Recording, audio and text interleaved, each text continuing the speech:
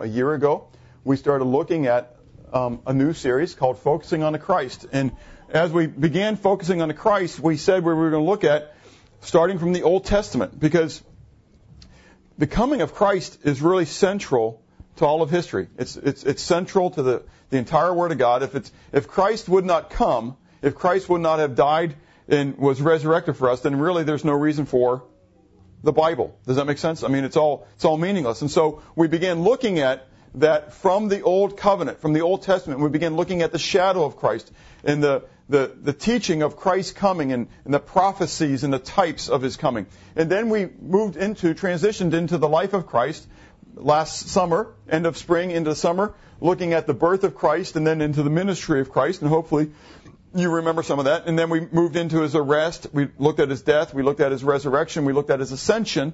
And then in the fall, we began looking at the return of Christ. And we looked at the return of Christ during the same time as we were looking at the birth of Christ with Advent. And so during those first 4 weeks of Advent, from the end of November in through December, we looked both at the return of Christ while we were looking at the advent of Christ, His first coming, as well. And then last week, we transitioned by looking at the reign of Christ. And last week, we looked at the future physical reign of Christ.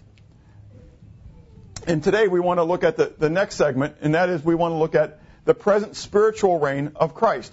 And we want to start off by looking at the existence of that spiritual reign. And, you know, last week we talked about the fact that there's a lot of people who they reject the future physical reign of Christ. They don't want to believe in the millennium. And as we finished out the book of Isaiah this morning, Isaiah 66, again we saw that God culminates the whole prophecies of Isaiah talking once again about how Israel is going to come back into the land and that all the nations are going to come into Jerusalem to worship. And so God over and over again says that.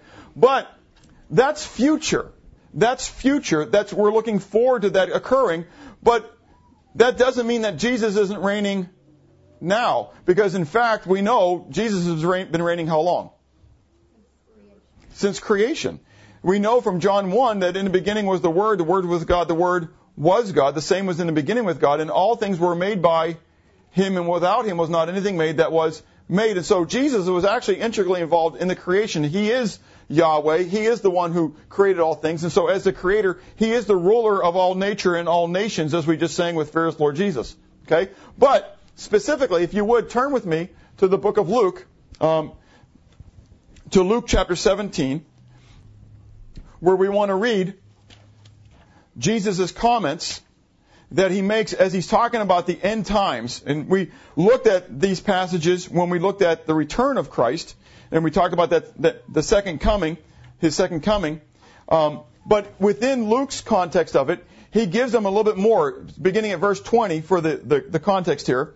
We read, "Now when Jesus was asked by the Pharisees when the kingdom of God would come, He answered them and said, 'The kingdom of God does not come with observation, nor will they say, see here or see there, for indeed the kingdom of God is within you.'" Now it's really interesting. When he answers the question, he says, they're asking for the physical kingdom. They want to know, when is it going to come? You know, are you it? Are you the Messiah? Are you going to reign? So if you are, when's it going to happen?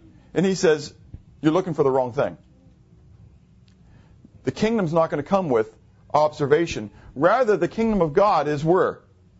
It's within you. And the Greek word there, entos, literally means to be inside of. Okay? It's derived from two words, en and tos. Okay? In the word en, the Greek word en literally means to be in. So if you have a box, you know, I'll use your props. Okay? Thanks for bringing props. Appreciate that. In literally, we've got a cowboy. I know he's got a name and I can't remember, but that's okay. I didn't see the movie. Woody, thank you. I see you guys know this one. Shame on you all. Anyways, but Woody is inside the package. But he's not in there by himself. He's got a horse with him. I mean, it makes sense, and a gate for the horse to jump over. Anyways, this could be fun. Anyways, sorry. You can bring him back. You could have Noah's Ark, and Noah could be in there. But anyways, but it's like that. They are in the container. Do you understand? That's the idea. When Jesus talks about it, he says the kingdom of God doesn't come with observations. Rather, it's what? It's inside you. It's going to be inside of you. Do you remember when Jesus was talking to Nicodemus at night? Nicodemus came in at nighttime. He says, you know, teacher, we know that you must be from God because no one could do the things that you're doing if you weren't from God. And he says, you know, how do I get to heaven? And Jesus says you must be what? You must be born again. And, you need to be born of the water and into the Spirit. And Nicodemus turns to him and says, how can I what? How can I get inside my mom's womb again? I mean, it can't happen this way. And he says, you're missing it, dude. You're totally missing this thing. And so he talks about how the wind blows, and you can see the wind blowing, or actually you can't see the wind blowing, but you see the what? You see the effects of it. You see the results of it. He says the same thing with the Spirit.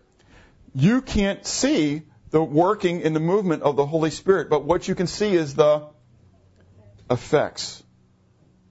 And the same thing comes, and we're going to see that in a moment, but with this existence of the spiritual reign of Christ. It's not something that you're going to observe with your eyes when somebody gets what? Saved. Did you see anything happen? I mean, I'm thinking of the movie Courageous, a little bit here, and I'm thinking of the taser, when they tasered the guy. How many have you seen Courageous? Anyways, okay. Did you remember seeing when they did it? They had a little light effect that went around them, so you saw what was happening. I don't know has anybody ever seen anybody tasered? Does it really happen that way? Do you actually see an arc going on? You don't see it, or you haven't seen it? You don't see it. Okay, so they put that there for us to know that something was going on, right? Anyways, but that's kind of the effect. You don't see when somebody gets saved that all of a sudden they get this spiritual charge. Wow! Wouldn't that be pretty cool if it happened that way? Because what? You would what? You'd know. You wouldn't be sitting there doubting sometimes, Boy, I wonder if I was ever saved. Oh yeah, I remember the glow that came up. Oh yes, I was really saved. And so then you start to wonder whether I lost the charge. Do I need to get back on a charger? Okay? Well, Jesus says it's not going to come in an observable way. It's going to just happen from within you. Okay? And so turn with me to John 14. John 14, as Jesus talks about this. Now, what was neat as you turn in John 14 as well, this word inside, the only other place this word inside is used, thank you, is in Matthew 23 when Jesus is talking to the Pharisees as well about their uncleanness. And he tells them, first you need to clean the inside of the cup, and then the outside will be okay. Okay? And so John 14, 15 to 17, we want to read first. Okay? And it says, Jesus says, if you love me, keep my commandments, and I will pray the Father, and he will give you another helper, that he may abide with you forever, the Spirit of truth, whom the world cannot receive, because it neither what? Sees him. Neither sees him. Because it doesn't come with what? Observation. Get it? Okay? It neither sees him, nor does it know him, but you know him. Why? Because he dwells with you and will be in you. I will not leave you as orphans. I will come to you. Drop down to verse 22. Judas, not Iscariot, said to Jesus, Lord, how is it that you will manifest yourself to us and not to the world? He's still thinking what? Physical. He's thinking physical, right? And Jesus turns around to him in verse 23 and says, if anyone loves me, he will keep my word, and my Father will love him, and we will come to him and make our home with him. He who does not love me does not keep my words, and the word which you hear is not mine, but the Father's who sent me. What is Jesus saying is going to happen after he leaves? He's going to send who? The Holy Spirit. And what's the Holy Spirit going to do? He's already convicting the world of righteousness, judgment, and sin. So specifically for believers, what's he going to do? He's going to come in and dwell you. And not just the Holy Spirit's going to come in and dwell you, but what else does he say here in the same passage? The entire Godhead is going to come in and dwell you. And so he says, when you accept Christ as your Savior, God comes to reside in your heart. That's a pretty cool thing. I don't know how often you meditate on that. But if you know Jesus Christ as your Savior, if you honestly have received him into your heart, then God came and took up residence in you. The Father, the Son, and the Holy Spirit. In Galatians 2, verse 20, you can turn there with me. A passage that probably many of you have memorized. Talking about I'm crucified with Christ, therefore I no longer live. Okay, but what? Christ lives in me. Okay? And so we read it together. Galatians 2, verse 20 says, I have been crucified with Christ. It is no longer I who live, but Christ lives in me. In the life which I now live in the flesh, I live by faith in the Son of God, who loved me and gave himself for me. And so when I accepted Jesus Christ as my Savior, Romans chapter 6, I've been crucified with him. I died with Christ, but then I rose again with him in his resurrection. And what happened? He came and he took up residence in me. Okay? And so Jesus literally is living inside of me. Now that's kind of a mind-boggling thing because I know Jesus is where? Sitting at the right hand of the Father. Yes, exactly. And so he's sitting at the right hand. We talk about in Sunday school, we're talking a little bit about the time continuum and stuff like that, and the mind-boggling process of God creating time, and yet he's outside of time, and how all does that kind of go together and fit together, and it was kind of hard for us to comprehend. The same thing here. Jesus is sitting at the right hand of the Father, but he and the Father are what? Are one, and yet they're living where? Within me. It's a mind-boggling thing. Turn with me to the book of Corinthians, 1 Corinthians chapter 3. 1 Corinthians chapter 3.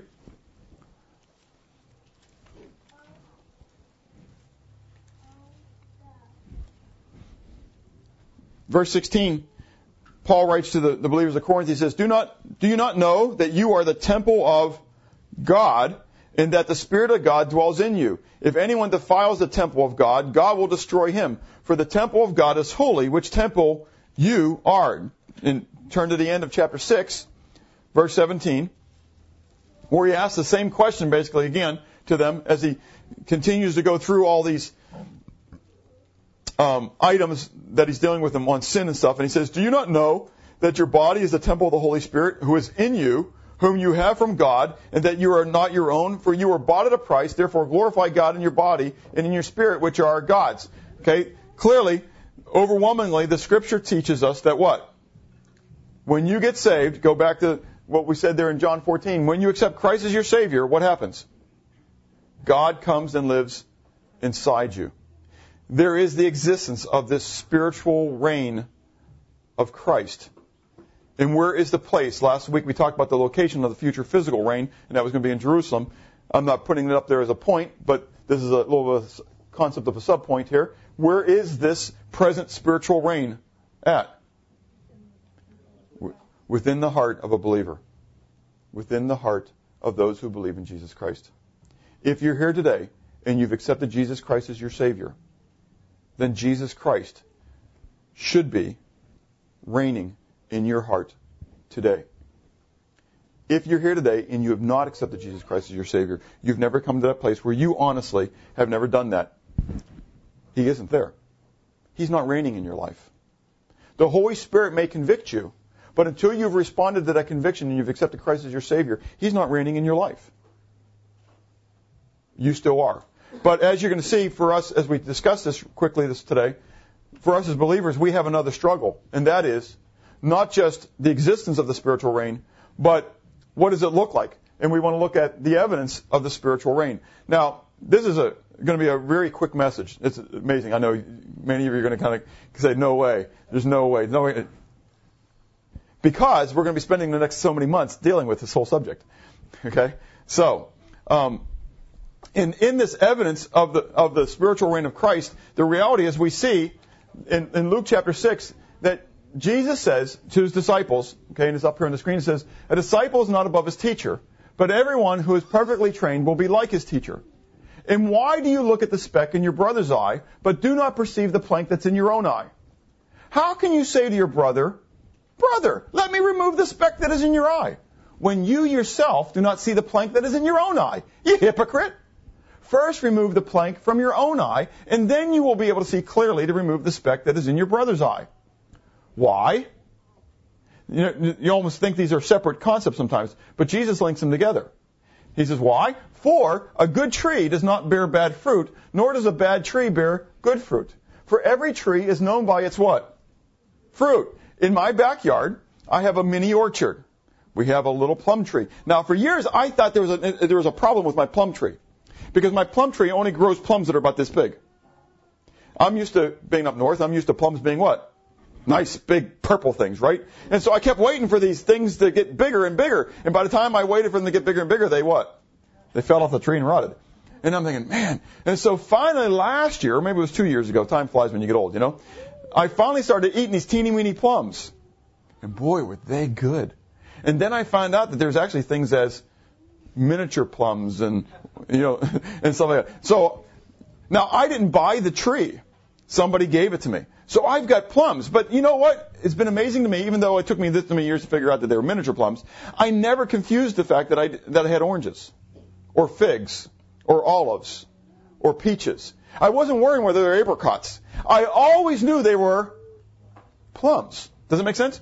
And in my backyard, I have a pear tree, and I have a couple peach trees, and I have some apple trees. Now, I did have a fruit cocktail tree, but God wiped it out. He said it wasn't biblical. Anyways, I guess. And on that tree was supposed to grow peaches and plums and nectarines, okay? I only ever got peaches off it. I think I must have pruned it too much and got rid of all the other grafting in stuff. I don't know. And then God wiped it out. Anyways, he said it's not natural. Anyways, but it was a good biblical illustration for how we're grafted into the tree. Anyways, but I know what's going to grow in those trees. I don't go into the year thinking, wow, I wonder if this year is the year that I'm going to get bananas. I've never planted a what? Banana tree. So, Jesus says, every tree is known by its fruit.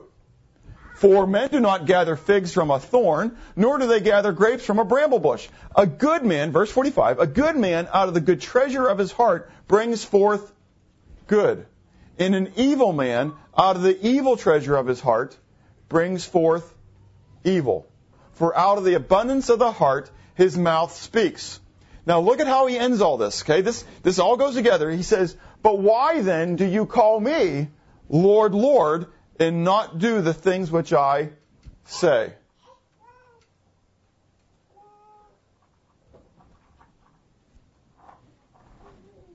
Those who are called Christians, or who call themselves today Christians, many times refer to Jesus as who? Lord. But we neglect what the actual term Lord means. What is a Lord? A master. It's a person who has power and authority over others, such as a monarch or a master. One who speaks and the follower does. If you've ever gone through boot camp, I haven't, so I can't speak this from perfect knowledge, but my wife has. And my dad has and stuff like that, so I've heard others have done this. But if you go through boot camp, you have a what? You have a drill sergeant. You have a DI, a drill instructor. Now, I understand that the Army's trying to dumb that guy down and get rid of his power. But if you went through years ago in the real Army, right, Rodney? Okay? Greg, you remember those days? Okay. What would be another name that you could give that guy? He would be Lord. Okay. Not the capital L, capital O, capital R, capital D, yeah. But when he spoke, you did what? You listened. If he said jump, you were supposed to say, how high? See, you all know that, okay? Well, that's the concept of the master, the Lord. We kind of missed a little bit of that because we can go and get another job. But in the concept of being a master, if you were the slave, if the master told you to do something, you did it. And if you didn't do it, you would be punished. Yes, exactly. He had full authority over you. Well, that's the concept of Lord. Jesus is supposed to be your Lord. Now, I'm not talking about lordship salvation. Understand, I've already discussed the fact whether you accepted Jesus Christ as your Savior. But when you accept Him as your Savior, one of the things that goes along with the territory is understanding that He is who? He is the Lord. He is your master. And those terms He used purposely. And He said, defining this, that you will know who truly are His based upon what? The evidence that comes out of their life, which ultimately is coming out of their heart. Because where do you believe? In your what? In your heart. So when you accept Jesus Christ into your heart, what should happen? You should have a heart change. Now, I understand it's not, whoosh, boom, totally 180 degrees, you look like Jesus totally right now. But what should start to happen is there should start to be a what? There should be a progression of change. There should be a changing of the landscape of your life. And if someone looks at your life and they see a tree that is producing thorns, not roses, just thorns, and it's not producing godly fruit, then what can they start to assume? That nothing ever happened. That's exactly right. Jesus said in John 15, I'm the vine, you are the what? Branches. He that abides in me and my word abides in him, the same shall bring what? Forth much fruit. That's right. Apart from me, you can do nothing. Well, in Matthew chapter 7, he uses the same analogy, adds a little bit to it for the disciples this time when he spoke it. And he said, beware of false prophets. And we read this in our Bible reading this morning. Beware of false prophets who come to you in sheep's clothing, but inwardly they are ravenous wolves. You will know them by their fruits. Do men gather grapes from thorn bushes or figs from thistles? Even so, every good tree brings forth good fruit, but a bad tree bears bad fruit. A good tree cannot bear bad fruit, nor can a bad tree bear good fruit. Every tree that does not bear good fruit is cut down and thrown into the fire. Therefore, by their fruits you will know them. Not everyone who says to me, Lord, Lord, shall enter the kingdom of heaven, but he who does the will of my Father in heaven. Many will say to me in that day, Lord, Lord, have we not prophesied in your name, cast out demons in your name, and done many wonderful works in your name? And then I will declare to them, I never knew you. Depart from me, you who practice lawlessness. There has been in our culture over the last generation this putting forth of easy believism. Now, I'm not picking on that, just as like I'm not going to pick on Lordship Salvation. But the two are opposite of each other, and they came as a result of each other. And there was John MacArthur preached a message years ago on Lordship Salvation. Okay? Now, he's kind of gone back off of that a little bit, okay?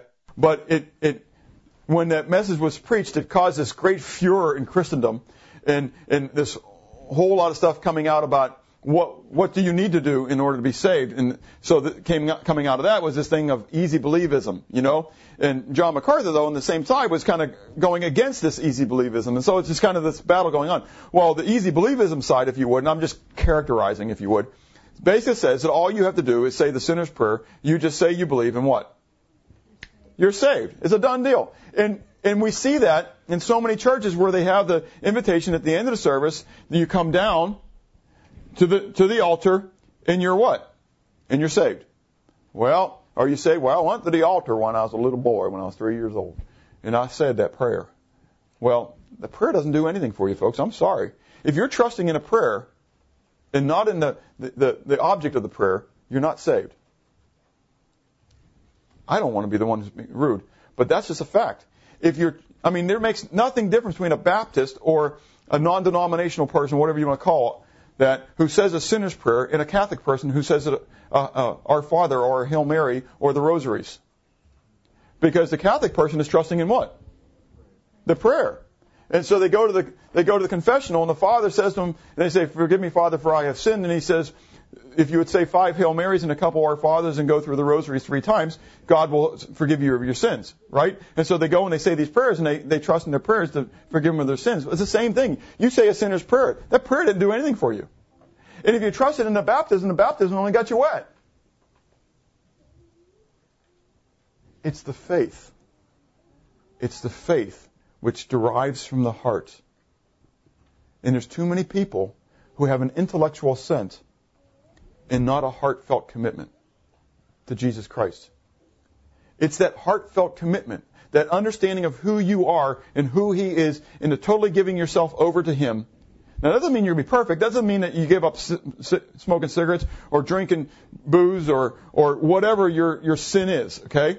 I could go into a list of sins, and that's not the idea of it, because that's Lordship Salvation. That's saying that you're going to give up all these things in order to be saved, and that's not what Jesus teaches. But what Jesus teaches is that you're going to give up yourself. Do you get it? That I understand I can't save myself, that only you can, and that when that happens, He comes to live within and reigns within, and when He reigns within, He begins to do what? Change me. And He begins to dictate. And He begins to instruct me. And then if He's really the Lord of my life and living in my life, what do I begin to do? I begin responding to His teaching. Do you get it? That's the spiritual reign of Christ in my heart. And so Jesus said, He said, there are going to be some that come to me in that day, and they're going to say, like that one, where He said, remember in the Luke passage, He says, why do you call me Lord, Lord, and you don't do the things I tell you to do? Here He says, there's going to be people who come to me in that day, and they're going to say, Lord, Lord. They're going to use the name. Oh, Lord, Lord, did I not cast out demons in your name? Did I not do all these wonderful works? And the reality is what? You didn't do a thing. Who accomplished the work? God did. And just as God used Tiglath-Pileser, and just as God used Shalmaneser, and you're saying, who are those guys? Those are Assyrian kings that he used to punish Israel and Judah. And just as God used Nebuchadnezzar, and just as God used other kings, ungodly kings, kings that weren't worshipers of God, and God used them to enact his judgment upon other lands and other nations, just as he can use people today. And so, 2 Corinthians chapter 11, Paul says to the Corinthians, he says, I'm jealous over you with a godly jealousy because I'm fearful that someone may come in with another Jesus, another gospel, another spirit, and you may very well accept them. And then he goes on and talks about these false apostles, and he says that they are workers of the devil. He says, for it's no marvel, for Satan himself transforms himself to be an angel of light. Therefore, it's no wonder if his workers also transform themselves to be what? Ministers of righteousness. That means that there are men, women, standing in pulpits, acting as ministers of what? Righteousness, who really are what? Workers of the devil. And it's not my job to tell you which ones they are. But I'm telling you, when they come, they're going to come to you with a different Jesus, or a different gospel, or a different spirit. Does that make sense? And that's hence we're memorizing the book of 1 John, John's first epistle, right? And it says that you have to test the spirits, and you have to determine, like we're memorizing this morning, or this month in 1 John 4, it says, because he who is in you is greater than he who is in the world. They are of the world, therefore they speak as the world. There are those who are coming, and they're not of God. Jesus said, there's going to be some who come to him in that day, and they're going to say, Lord, Lord, didn't I do these things? And he's going to tell them what? You're wrong. I haven't been. Depart from me. I didn't know you, son of lawlessness. What's lawlessness? Without law. Without God's law. You know, a lot of times we say that you know, and I hate this in the New Testament church thing, that the law has been destroyed. Now, I'm not under the law. Do you understand that? But does anybody know what New Covenant is? The law is written on my heart and in my mind. That's exactly right. No longer am I under the law, but knowing God, his law is written in my heart and in my mind. Think about it. One of the things with the Holy Spirit coming to dwell within me, the job of the Holy Spirit was to convict me of righteousness, judgment, and sin. He convicts me. And so if the Holy Spirit is residing within me and one of his job is to convict me, then he's what? He's convicting from within. That's exactly right. Turn with me to Romans chapter 8.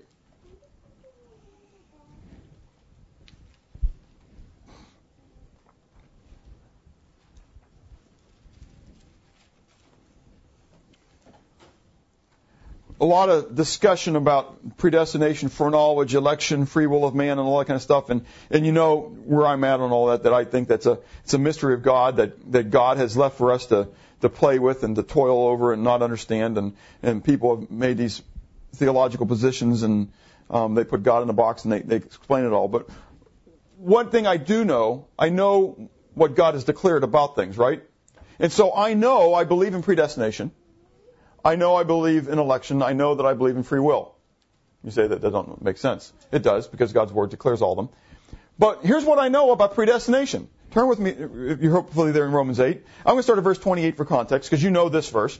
And we know that all things work together for good to those who love God, to those who are the called according to his purpose. For whom he did foreknow, and here we have this foreknowing being thrown into here, he also predestined for what purpose? To be conformed to the image of his Son, that he, that is Christ, might be the firstborn among many brethren.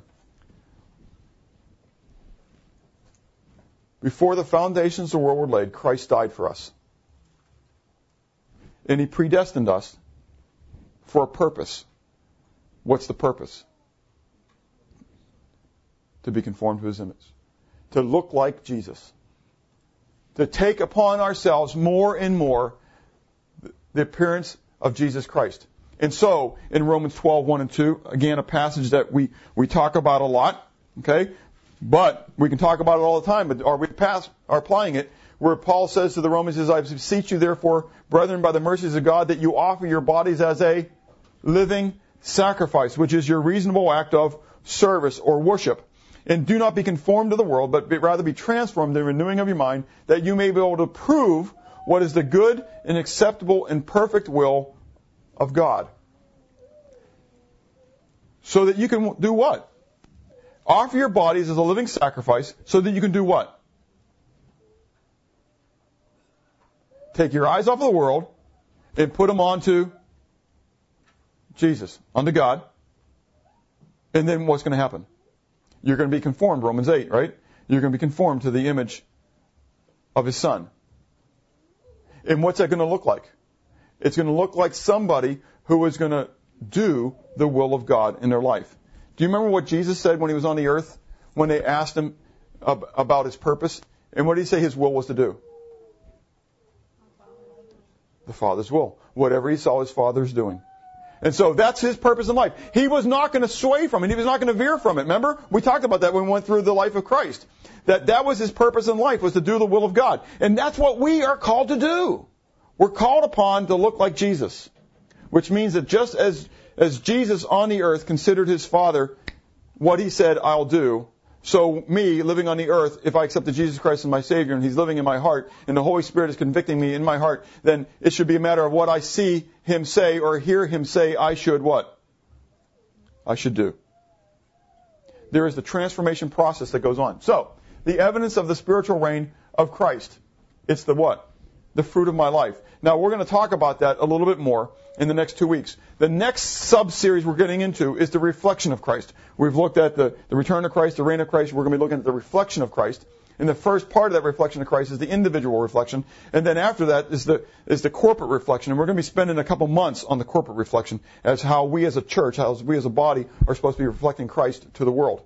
Okay? But the next thing, next week, Lord willing, hopefully if I'm still here, we're going to start looking at is the individual reflection of Christ. And so we're going to start talking about this evidence, not generically as fruit, but we're going to start talking about some specific fruit. What are some specific things that should be seen in our life? Well, ultimately then, what's the effect? Now I have this evidence that's coming, there's fruit in my life, but ultimately there's going to be this effect then that's in my life. There's going to be this overwhelming thing that's going to be seen and felt, if you would, in those who are submitting to the spiritual reign of Christ in their life. Turn with me to John 14. We were just there a little bit ago, but we want to look at it again. In John 14, go backwards, 26 and 27.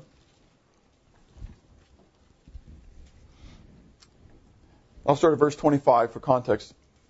Jesus says, these things I have spoken to you while being present with you, but the Helper, the Holy Spirit, whom the Father will send in my name, He will teach you all things and bring to your remembrance all things I said to you. Peace I leave with you. My peace I give to you. Not as the world gives do I give to you. Let not your heart be troubled, neither let it be afraid. Jesus said that His going away, what His ultimate gift that He was going to give to us was what? Peace. Okay? And we see it again in Philippians 2. I'm sorry, this is actually Philippians 4. Philippians 4, beginning verse 2. I flipped the 2 and the 4 there. Where Paul says to the church of Philippi, he says, I implore Euodia and implore Syntyche to be of the same mind in the Lord. Now that goes all the way back to actually chapter 2, and that's probably why I put Philippians 2. Because in Philippians 2, we were encouraged, Paul encouraged the Philippians to have the mind of Christ. Okay? And so he says to be of the same mind in the Lord. And I urge you also, true companion, help these women who labor with me in the gospel, and Clement also, and the rest of my fellow workers whose names are in the book of life. Rejoice in the Lord. How often? Always. Again I say, rejoice. Let your gentleness be known to all men. The Lord is at hand. Be anxious for nothing, but in everything by prayer and supplication with thanksgiving let your requests be made known to God, and the peace of God, which passes all understanding, will guard your heart and mind through Christ Jesus. And then he goes through the list of the things that we're supposed to meditate on, the things which are true and noble and just and pure and lovely, of good report and virtuous, praiseworthy. Okay, verse 9 at the end. These and the things which you learned and received and heard and saw in me, these do, and the God of peace will be with you. If you have that mind of Christ, okay, that Jesus was talking about, okay, remember we're supposed to be conformed to the image of Christ, okay, and so if I'm conformed to the image of Christ, ultimately what am I going to have if I have his mindset? I'm going to have this tranquility. Do you remember last week we talked about the disposition of the physical reign? And the disposition of the millennium was going to be peace, tranquility, shalom. Well, guess what? The concept's still the same. That for those who are submitting to the spiritual reign of Christ in their life today, do you know what's going to be evidenced? Shalom. There's going to be a tranquility. There's going to be a peace that passes understanding. Listen, it doesn't mean that there's not going to be tumultuous events in your life. Jesus said, in this world you're going to have what? Tribulation, but be of good cheer, I have overcome the world. And so as those tumultuous situations happen in my life, what am I supposed to do? I'm supposed to go back to the Lord.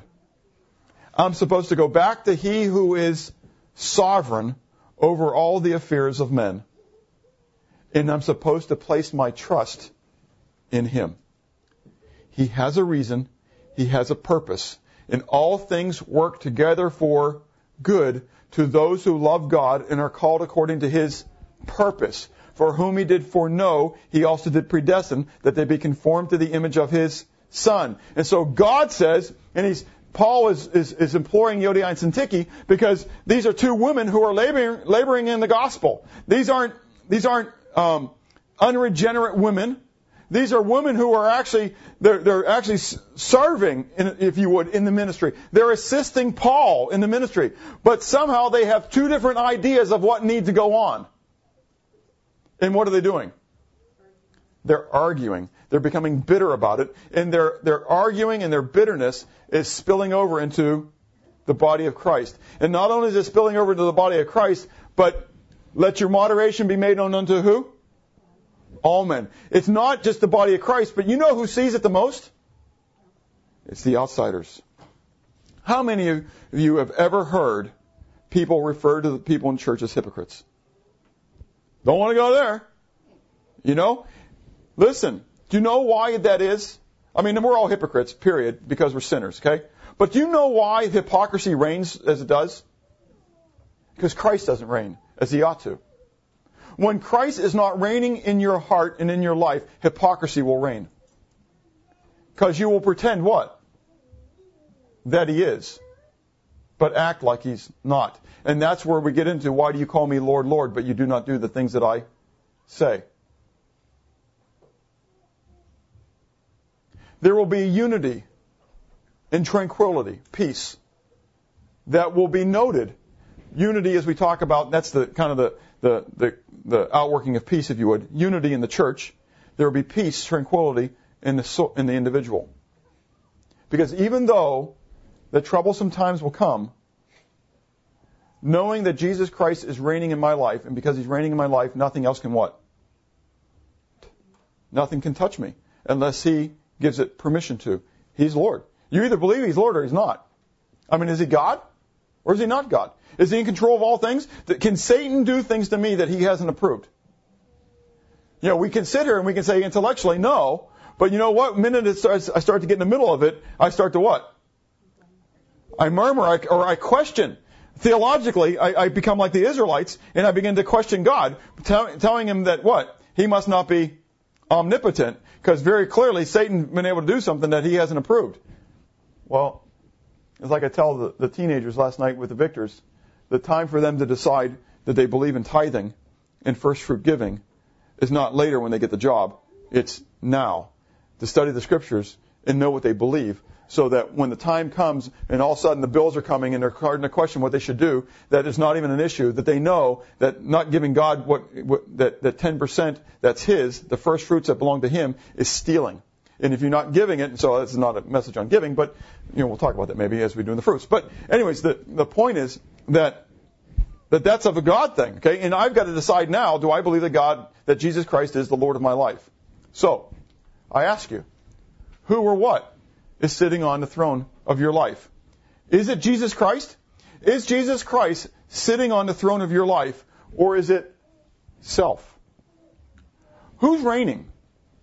Who decides what you're going to do? Now, again, if you're here today and you've never accepted Jesus Christ as your Savior,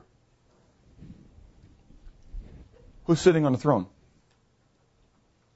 Self. Self is. It's not Jesus Christ. And the best thing that you can do today is going into a new year is become a new person. Is to give your life to Jesus Christ. But the sad thing is, believers, we struggle with the same question. We can say when we got saved, I want you to reign in my life. But then all of a sudden, we decide to what? That's right. Take the wheel again. We want to sit on the throne and put Jesus to the side as just a what? Counselor, a helper, advisor.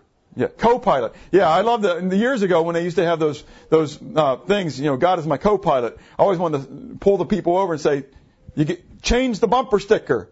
And I know they would look at me incredulously and say, get rid of it. God shouldn't be your co-pilot. He should be the pilot. You get over in the passenger seat, Now I know you don't want to do that on the road, but the reality is that God is the pilot. He ought to be the one who is the Lord of my life, telling me what to do, not just giving me advice. Okay? Jesus Christ ought to be the one who's sitting and ruling in the throne of my life. So, the question is he? Secondly, is there then a need for you to repent, to change the way you think? We're getting ready to participate in communion. Communion is a time when we communicate to one another and to God that we're in what? Fellowship, in koinonia with Him. We'll talk about that fellowship and talk about the fellowship of the church a couple months from now when we finally get to that part in the reflection of Christ as the body, as the corporate reflection. But we're getting ready to have communion.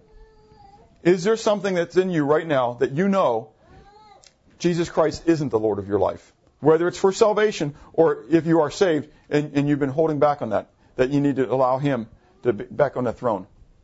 And finally, what decisions or commitments do you need to make? Don't leave today without making those commitments. Let's pray. Father, I thank you for your grace and your mercy. I thank you for your goodness to us. Lord, you are Lord. And you reign sovereign over all the affairs of men. And regardless of whether I give you my heart, regardless of whether I allow you in the throne of my life, you still reign.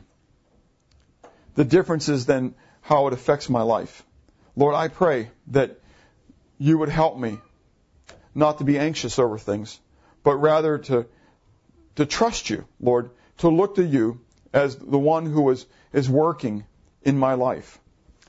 Lord, to believe and to trust that you will provide for me and my family, that you will protect me and my family, and that when you allow turmoil, troublesome situations into my life, it is ultimately for my good. Though I may not understand it, though I may not comprehend what's happening at the time, Lord, that you're at work. Whether it's for the good of me and my family, or whether it is even for those who are looking in from the outside. Help us, Lord, to be faithful. Help us to trust and obey. Help us to live that life in Christ that you have predestined us to live. And Lord, I pray that you would give us discerning hearts then. Not judging hearts, but discerning hearts. That discern the spirits for what is true. As well, Lord, as we seek to discern others and whether they're of the faith or not. I know that ultimately you're the judge, and so I trust in you for that. But God, I pray that you would help us to be faithful in all things. In Jesus' name, amen.